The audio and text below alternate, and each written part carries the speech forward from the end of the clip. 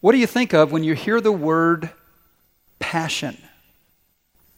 I discovered this week that passion is all over the internet. If you Google the word passion, you can easily find all kinds of magazines and articles and books with titles like these, and maybe you can relate to some of these titles. A passion for alligators, a passion for artichokes, a passion for birds, a passion for chocolate, a passion for fashion, a passion for flying, a passion for gardening, a passion for golf, a passion for hang gliding, a passion for hunting, a passion for jazz, and other books with these titles, a passion for mushrooms, a passion for needlepoint, a passion for pizza, a passion for ponies, a passion for potatoes, a passion for shoes, and the list goes on and on. Now, if you watch a sporting event, you will often see people expressing their passion for their favorite team or their favorite player. And what do you call a person like that? It's a three-letter word that starts with the letter F. That's a fan. Conversely, in our culture, what word is used to describe somebody who is expressing a passion for God, a passion for worship and serving and loving God? It's another word, starts with the letter F, has 7 letters. What is that word? Fanatic.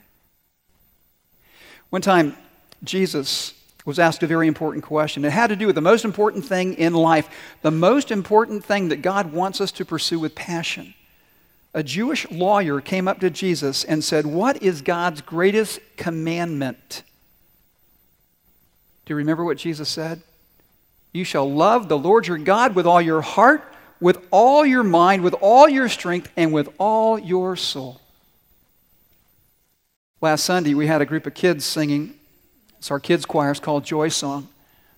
And they were singing a song with those lyrics. Love the Lord your God with all your heart and mind and strength and soul. And I was sitting right here in the front row, and I was watching their faces. And they were so enthusiastic. They were filled with passion. And I thought, Lord, that's how you want us to live. You want us to live in such a way that we are really engaged, so that we are fully alive. But here's the reality. So many people live passionless lives. Henry David Thoreau wrote a book called Civil Disobedience. And there's a very well-known quote from that book where he says this: "The mass of men," and I would add women, "lead lives of quiet desperation and go to the grave with the song still in them." Church, I will tell you this. God does not want us to go to the grave with his song still in us. He wants us to let that song out. In fact, Jesus said this about his mission and coming to our world. He said, "I have come that they may have life and have it," how? To the full. One translation says, an abundant life, the best life there is. Now look at this statement on your outline. The mission of Jesus Christ is to give us the life God created us to live. It is a life of passion and purpose. And consider this, passionate people are the ones who change the world. Isn't that true? The people who overcome obstacles, the people who refuse to quit, the people who attempt and accomplish great things for God. And so the question is this: how can we do that? How can we become fully alive? And let me say this, there are many people when they first decide that they're going to follow Jesus, they are on fire. I mean, they were so excited and enthusiastic about loving God and serving God and worshiping God. But then something happens. That passion begins to fade. Now, why is that? Well, sometimes it's just because they get distracted by other things, other people, other priorities. Sometimes it's just the pace of their life. And what happens is, while they were once enthusiastic, now they're just enduring life. They're just trying to get from one day to the next. And the Bible tells us that we should be careful about losing our passion for God. In fact, Romans 12:11 says this: "Never be lacking in zeal," another word for passion, "but keep your spiritual fervor." Keep your spiritual intensity. Keep your spiritual enthusiasm. And what's the key word? Keep. Because you can lose it. And the reality is, when there's no spark, when there's no vision, when there's no faith, when there's no taking a risk for the kingdom of God, it affects us in profound ways. It affects our friendships. It affects our marriages. It affects our emotions. It even can affect our health. But here's the good news. If you lose your passion, you can regain it. Church, we're going to talk this morning about a very important topic. And here's the reality for every single person. You know, whether you're a follower of Jesus Christ or maybe today you've never made that decision, but here's the reality for each one of us. There is the life that we have right here and right now. Isn't that true? There's a certain way your life is, a certain way you are. And then there is this life that God wants you to have, this life that God created you to have, and there is a gap between the two, isn't there? Now, sometimes there's a huge gap, sometimes it's a little smaller, but what does God want? I'm convinced He wants us to close the gap. He wants us to learn how to become more and more fully alive, because that's the kind of life that He created us to live. So the question is, how can you do that? And here's what I want to do this morning. I want to walk us through that. And there are 7 ideas that I want to share with you this morning, one for every day of the week. Now, here's what I encourage you to do. Every Sunday, there's a Bible study outline. If you flip it over, there's a devotional guide. What you can do each day this week is walk through these ideas to prepare for Easter. Because, church, I want us to be able to celebrate Easter like never before, to celebrate with passion and with purpose. So let's dive in. What is the first way that we can become more fully alive? And here's the answer: know God. Know God. Now, how many of you would say that God doesn't want you to brag? What do you think? Would you agree with that statement? Generally speaking, God doesn't want you to brag.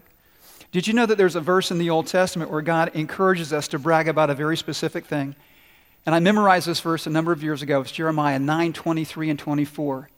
And this is what the scripture says. This is what the Lord says. Let not the wise man boast of his wisdom.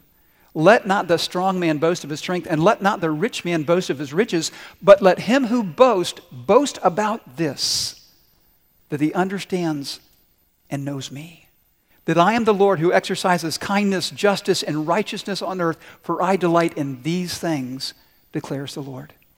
And this is what Jesus said before He went to the cross. He said, now this is eternal life. This is a kind of life that God wants you to have. This starts right now.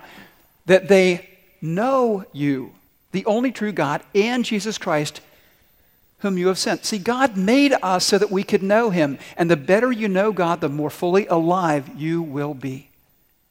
And that's why I'm always encouraging you to read the book. Because in the book, God reveals His heart to us. He reveals His mind to us. He reveals our purpose.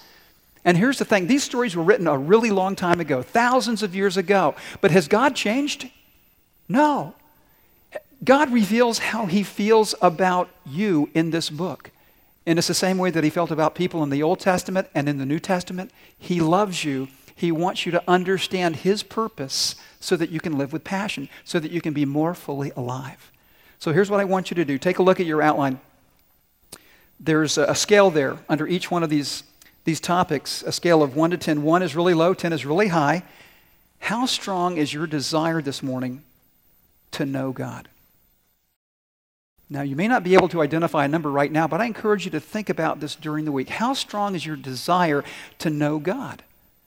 And one of the ways you can gauge that is, well, how much desire do you have to read about God in this book and to have Him reveal His heart and His mind? Here's the second thing. Another way that we can become fully alive. Love God. Now, here's the verse I mentioned earlier. Teacher, which is the greatest commandment in the law? Jesus replied, love the Lord your God with all your heart and with all your soul and with all your mind. This is the first and greatest commandment. Now, certainly God made us to know Him, but what is the purpose of knowing Him? It is to love Him. And the scripture says that we love Him because He first loved us. Now, every Sunday morning, we have this opportunity for us to express our love to God. And it starts with the letter W. What's it called? What do we do here every Sunday? We worship. And worship is simply expressing our love to God. And God says this, I want you to love me with all of your mind. How do we do that? By knowing God, by giving God our full and undivided attention. God says, I want you to love me with all your heart. How do we do that? By giving God our affection, the affection of our heart. God says, love me with all your strength. How do you do that? By using your gifts and abilities to serve God, not just here on Sunday morning, but throughout the week. Now here's a really important question. Who or what do you worship? Who or what do you worship? Now, a lot of people, especially if you talk to a group of people who come to church on a regular basis, they would say, well, that's a no-brainer. I worship God. God's at the center of my life. He is my first priority. But church, here is the reality. Here's how you can tell who or what you really worship. Whatever you give your primary affection, attention, and abilities to is what you worship. And here's the truth. There are so many things that compete with God for our primary attention, affection, and abilities. And the Bible calls them idols. And there are all kinds of idols that we can have. For example, some people believe that comfort is the most important priority in their lives. I just want a comfortable life. Comfort can become an idol. There are people who say, I just want to be secure. And that's more important to them than anything else. That can become an idol because it takes God's rightful place. There's all kinds of things that can push God aside. It could be the desire for influence, for money, for sex. Your house can be an idol. Your spouse, your kids.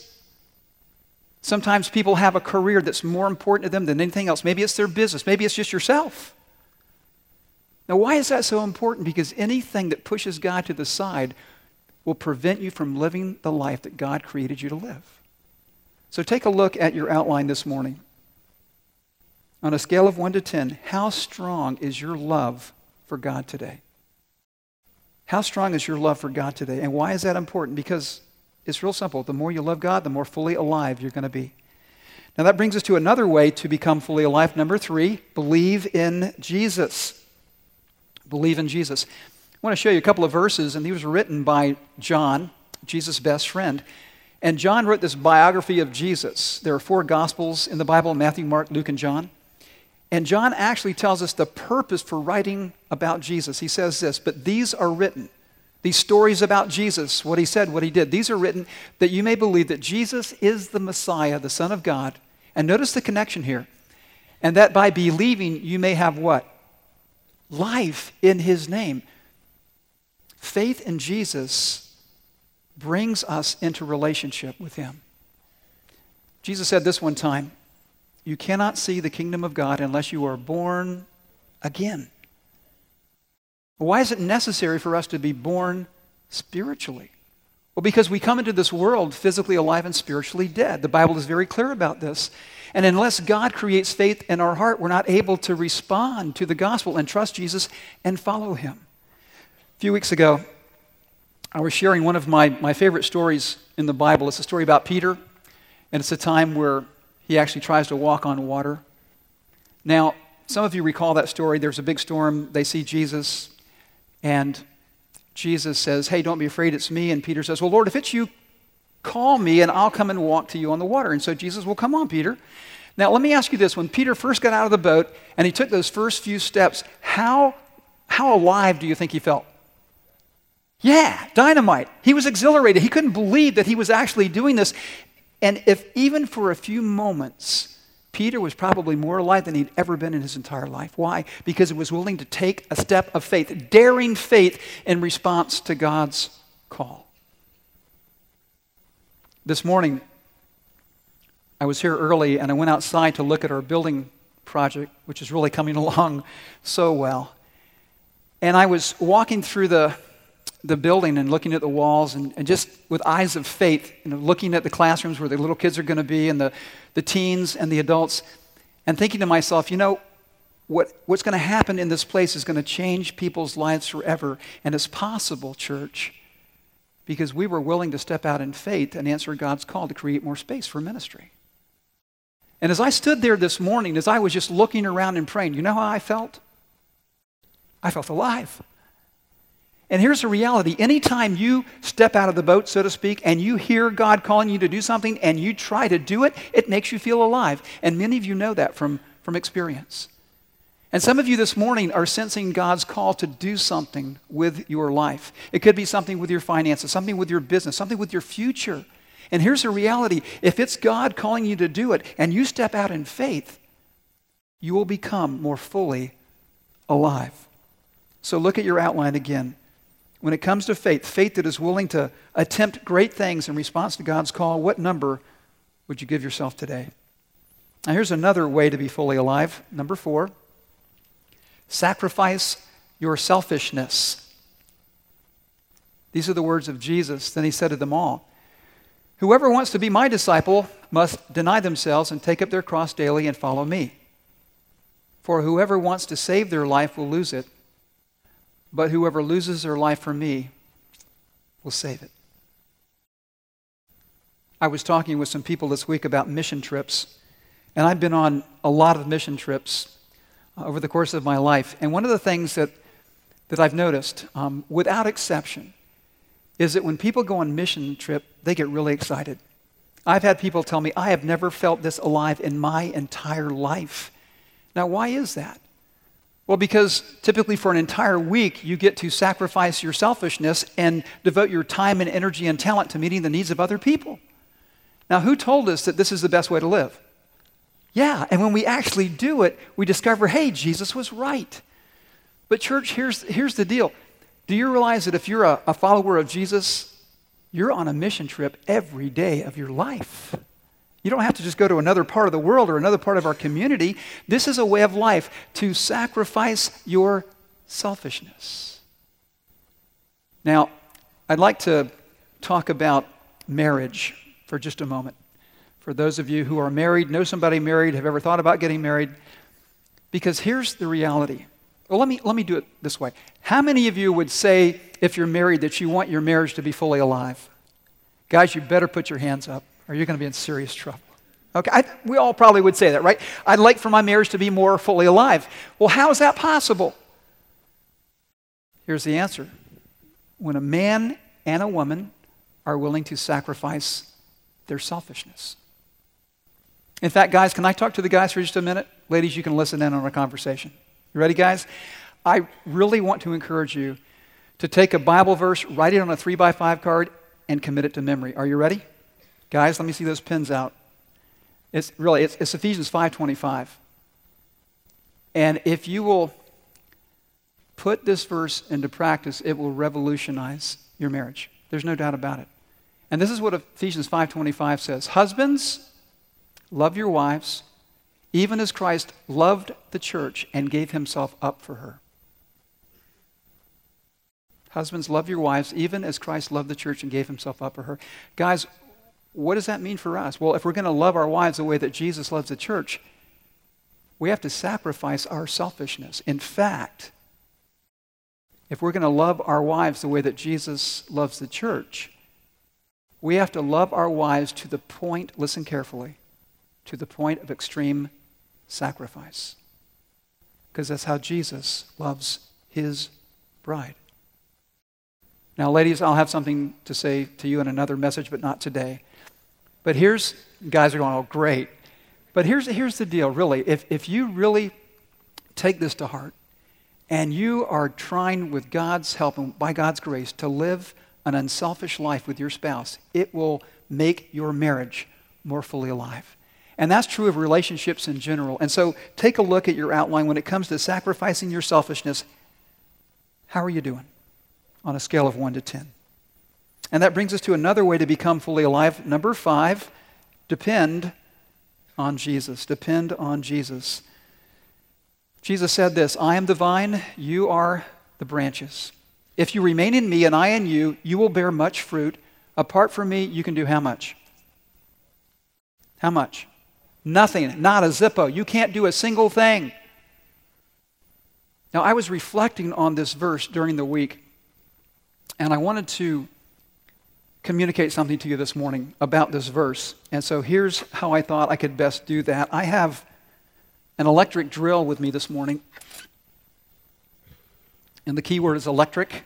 So if I want my electric drill to work, what do I need? Yes, I need electricity. Now, if I want electricity, what do I have to do with this cord? I've got to plug it into a power source. And I actually have a power source right here on the stage. So let me plug my drill in. And it's pretty amazing because all I have to do now is squeeze the trigger on my drill. And theoretically, it should do some work, right? Because it's connected to a power source. Now, what happens if I disconnect my drill? what happens? Nothing. Nothing. What did Jesus say? Think carefully about what he said. Apart from me, you can do how much? Nothing. Do we really believe that? Often we don't. Because here's how we think. Well, Jesus, I get it. Okay, this is kind of a metaphor. Apart from me, you can do nothing. Because truth is, Lord, that apart from you, I can do something. Right? I've got some intelligence. I've got some gifts. It might not be as good as what I could do with you. It might be not as much. But Lord, I can do something. And Jesus goes, no, you can't. Apart from me, you can do nothing. And why is that? Because the source of spiritual life to honor and please God does not come from us, does it? Who does it come from? Who does it come from? It comes from Jesus. It comes from the Lord. It's when our life is connected to Jesus that we are fully alive. And the Apostle Paul said this. This is such a powerful verse. He says this, I have been crucified with Christ, and I no longer live, but Christ lives in me. The life I live in the body, I live by faith in the Son of God who loved me and gave himself for me. Now today's Palm Sunday, and as I told you, I went outside this morning and cut a palm to bring with me. And I found this one on the ground. Now, how would you characterize this palm frond? What would you say? It is dead. It's done. How would you characterize this palm frond? No, it's not. Well, partially alive. But it's dying, isn't it? I mean, you can already see it. It's getting brown right around the edges here. If I wanted to find a palm frond that was fully alive, where would I have to go? To the palm tree, because it's connected to the source of life. Christian, if you want to be fully alive, you've got to be connected to the source of your life, and that source is Jesus Christ. Now think about this, because on your outline it says scale of 1 to 10. Okay, how much am I depending on Jesus? Let me give you a way to answer that question, and it's simply this. Look at your prayer life. Look at your prayer life, because here's the reality. The degree to which you pray is the degree to which you are depending on Christ and depending on God. I mean, really, is prayer a first priority or a last resort? And realize this, it is prayer that ushers us into a relationship with Jesus. Because if you're a Christian this morning, it's because you talked to God. You said to God, God, hey, I get it. I'm a sinner. I've broken your law. And I understand that because you're holy and just, you have to punish every sin I've ever committed. And that just punishment is dying to be separated from you forever. And I don't want that, God. I want a new life. And you prayed and you said, God, I believe that Jesus is your son, that he came to this world and lived the life I couldn't live, and he died on a cross, and you put my sin on Jesus and punished him in my place, and he rose from the dead. And it is that honest prayer, God, I want to follow Jesus. Help me do that. That honest prayer that begins the adventure of following Jesus. But does it end there? Not at all. If you want to grow in your relationship with Christ, what do you have to do? You keep on praying. You keep on depending on Jesus to give you the spiritual life you need to become the person God made you to be. That brings us to another way to be fully alive. Connect with other Christians. Connect with other Christians. Now, the Bible talks about the church in these terms. The church is a body where Jesus is the head, and individual Christians are part of that body. And the Apostle Paul says this, but in fact, God has placed the parts of the body, every one of them, just as he wanted them to be. If they were all one part, where would the body be? As it is, there are many parts, but one body. Now notice this. The eye cannot say to the hand, I don't need you, and the head cannot say to the feet, I don't need you. But there are Christians who try to live as if this were not true. I was talking to a young man who told me, he said, I don't go to church on Sunday mornings anymore. I said, really, why not? He said, well, I found a different way to go to church. He said, I just go online and watch a church service. I've been doing it for months now. And I said, why are you not going to church on Sunday morning to personally be with other Christians? And here was his answer. It was very honest. It's more convenient. And I thought, well, yeah, Of course it's more convenient. But since when is following Jesus and living the life that he called us to live a matter of convenience? It's a matter of commitment. And church, here's why that is so important. It is because of your connection to other Christians, the life of Jesus Christ flows into you. Now let me give you an example of that. After the service, we've been encouraging people who have a prayer need to go to the cross, and we have people in our church who will pray with you and pray for you. And so many of you I know have experienced this when someone has taken the time to pray with you and for you. You sense this comfort, you sense this peace. Do you know where that's coming from? It's coming from the Holy Spirit that's in another believer. And the life of Christ is connecting us together. And that's a two-way street. Because you're not just to be on the receiving end of that, but on the giving end as well. And here's what I want you to realize. God wants you to be connected to other Christians in his family because that will make you more fully alive. But listen, you don't have to wait for a church program to do that. Do you realize that? You can find somebody here on Sunday morning, strike up a conversation and say, hey, you want to get a cup of coffee? You want to come over to my house for dinner? You want to go to a sporting event? You want to just hang out? We can do that. And when we do, it makes us what? More fully alive. So how are you doing this morning when it comes to your connection with other believers? How would you rate yourself? Well, here's the final way to become more fully alive. Number 7, pursue Christ's mission. Pursue Christ's mission. The Apostle Paul, the word apostle means one sent. Paul was sent by Jesus on a mission. That mission was to communicate the gospel. He talks about that in a very specific way in this passage in the book of Acts. And this is what he says. This is from a translation of the Bible called The Message by Eugene Peterson. Paul says, "But there is another urgency before me now. I feel compelled to go to Jerusalem. I'm completely in the dark about what will happen when I get there.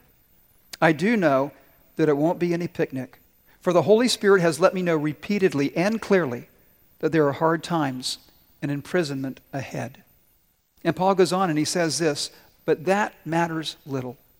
What matters most to me is to finish what God started, the job the Master Jesus gave me of letting everyone I meet know all about this incredibly extravagant generosity of God." Paul's talking about the good news of God's grace. And here's what's so important for us to realize. Paul was a man on a mission. He was a man who was experiencing the life of Jesus Christ flowing through him because he was pursuing that mission. And that can be true for us as well. Max Lucado told a story that illustrates this in a very powerful way. The story goes like this. "I have everything I need for joy," Robert Reed said. "His hands are twisted and his feet are useless. He can't bathe himself, he can't feed himself, he can't brush his teeth, comb his hair, or put on his underwear. His shirts are held together by strips of Velcro. His speech drags like a worn-out audio cassette. Robert has cerebral palsy. The disease keeps him from driving a car, riding a bike, and going for a walk. But it didn't keep him from graduating from high school or attending Abilene Christian University, from where he graduated with a degree in Latin. Having cerebral palsy didn't keep him from teaching at St. Louis Junior College or from venturing overseas on 5 mission trips. And Robert's disease didn't prevent him from becoming a missionary in Portugal. He moved to Lisbon alone. There he rented a hotel room and began studying Portuguese. He found a restaurant owner who would feed him after the rush hour and a tutor who would teach him the language. Then he stationed himself daily in a park where he distributed brochures about Jesus. Within 6 years, he led 70 people to Christ, one of whom became his wife, Rosa. I heard Robert speaking recently. I watched other men carry him in his wheelchair onto the platform. I watched them lay a Bible in his lap. I watched his stiff fingers force open the pages. And I watched people in the audience wipe away tears of admiration from their faces. Robert could have asked for sympathy or pity, but he did just the opposite. He held his bent hand up in the air and boasted, "I have everything I need for joy." His shirts are held together by Velcro, but his life is held together by joy. What a great testimony of a man who understands what it means to be alive because of his relationship with Christ, because of pursuing the mission of Christ. And church, that can be true for us as well. I want you to watch a video, and I want you to think about what this means for you in terms of the mission God has given you. Let's take a look.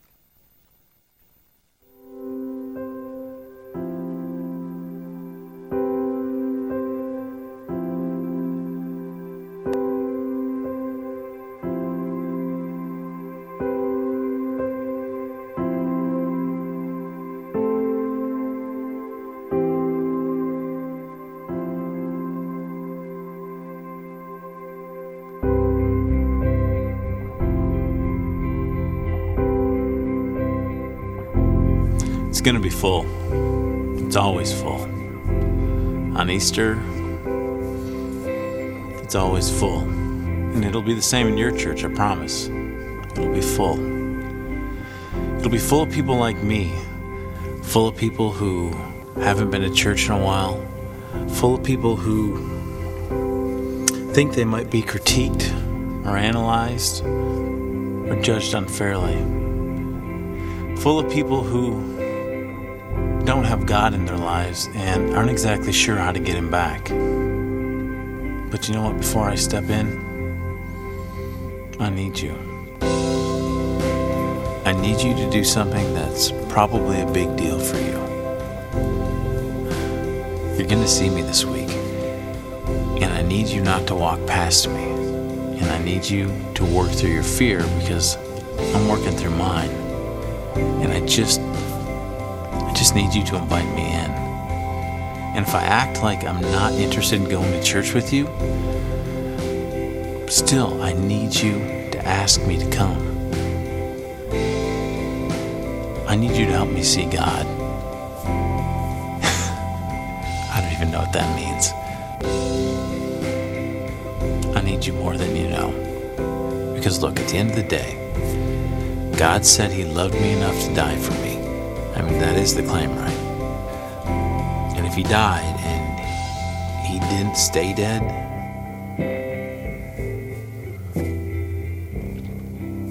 your church is going to be full this Easter. Your church could be full this Easter of people just like me. Different face, different skin color, different age, sex, or social status. But make no mistake, I could be sitting right next to you. I just need you to invite me in, that's all. Nothing more, nothing less. And nothing complicated. And nothing driven by guilt.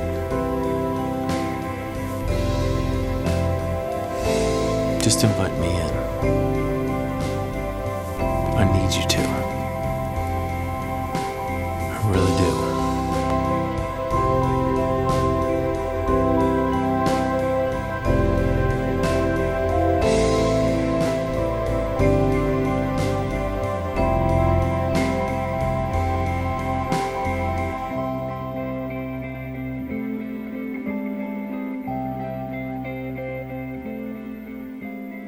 Would you pray with me this morning? Father, we know that all around us are people who need to be invited in. And God, I pray that you would give us the compassion and the courage to invite them this week. Lord, I pray that this room will be filled with people who need Jesus, because we all do. And Father, I pray in advance that next Sunday, that as we invite our friends and our neighbors and our family to come, that they would hear the truth, God, and that your Holy Spirit would draw them to a place of making a commitment to follow Christ.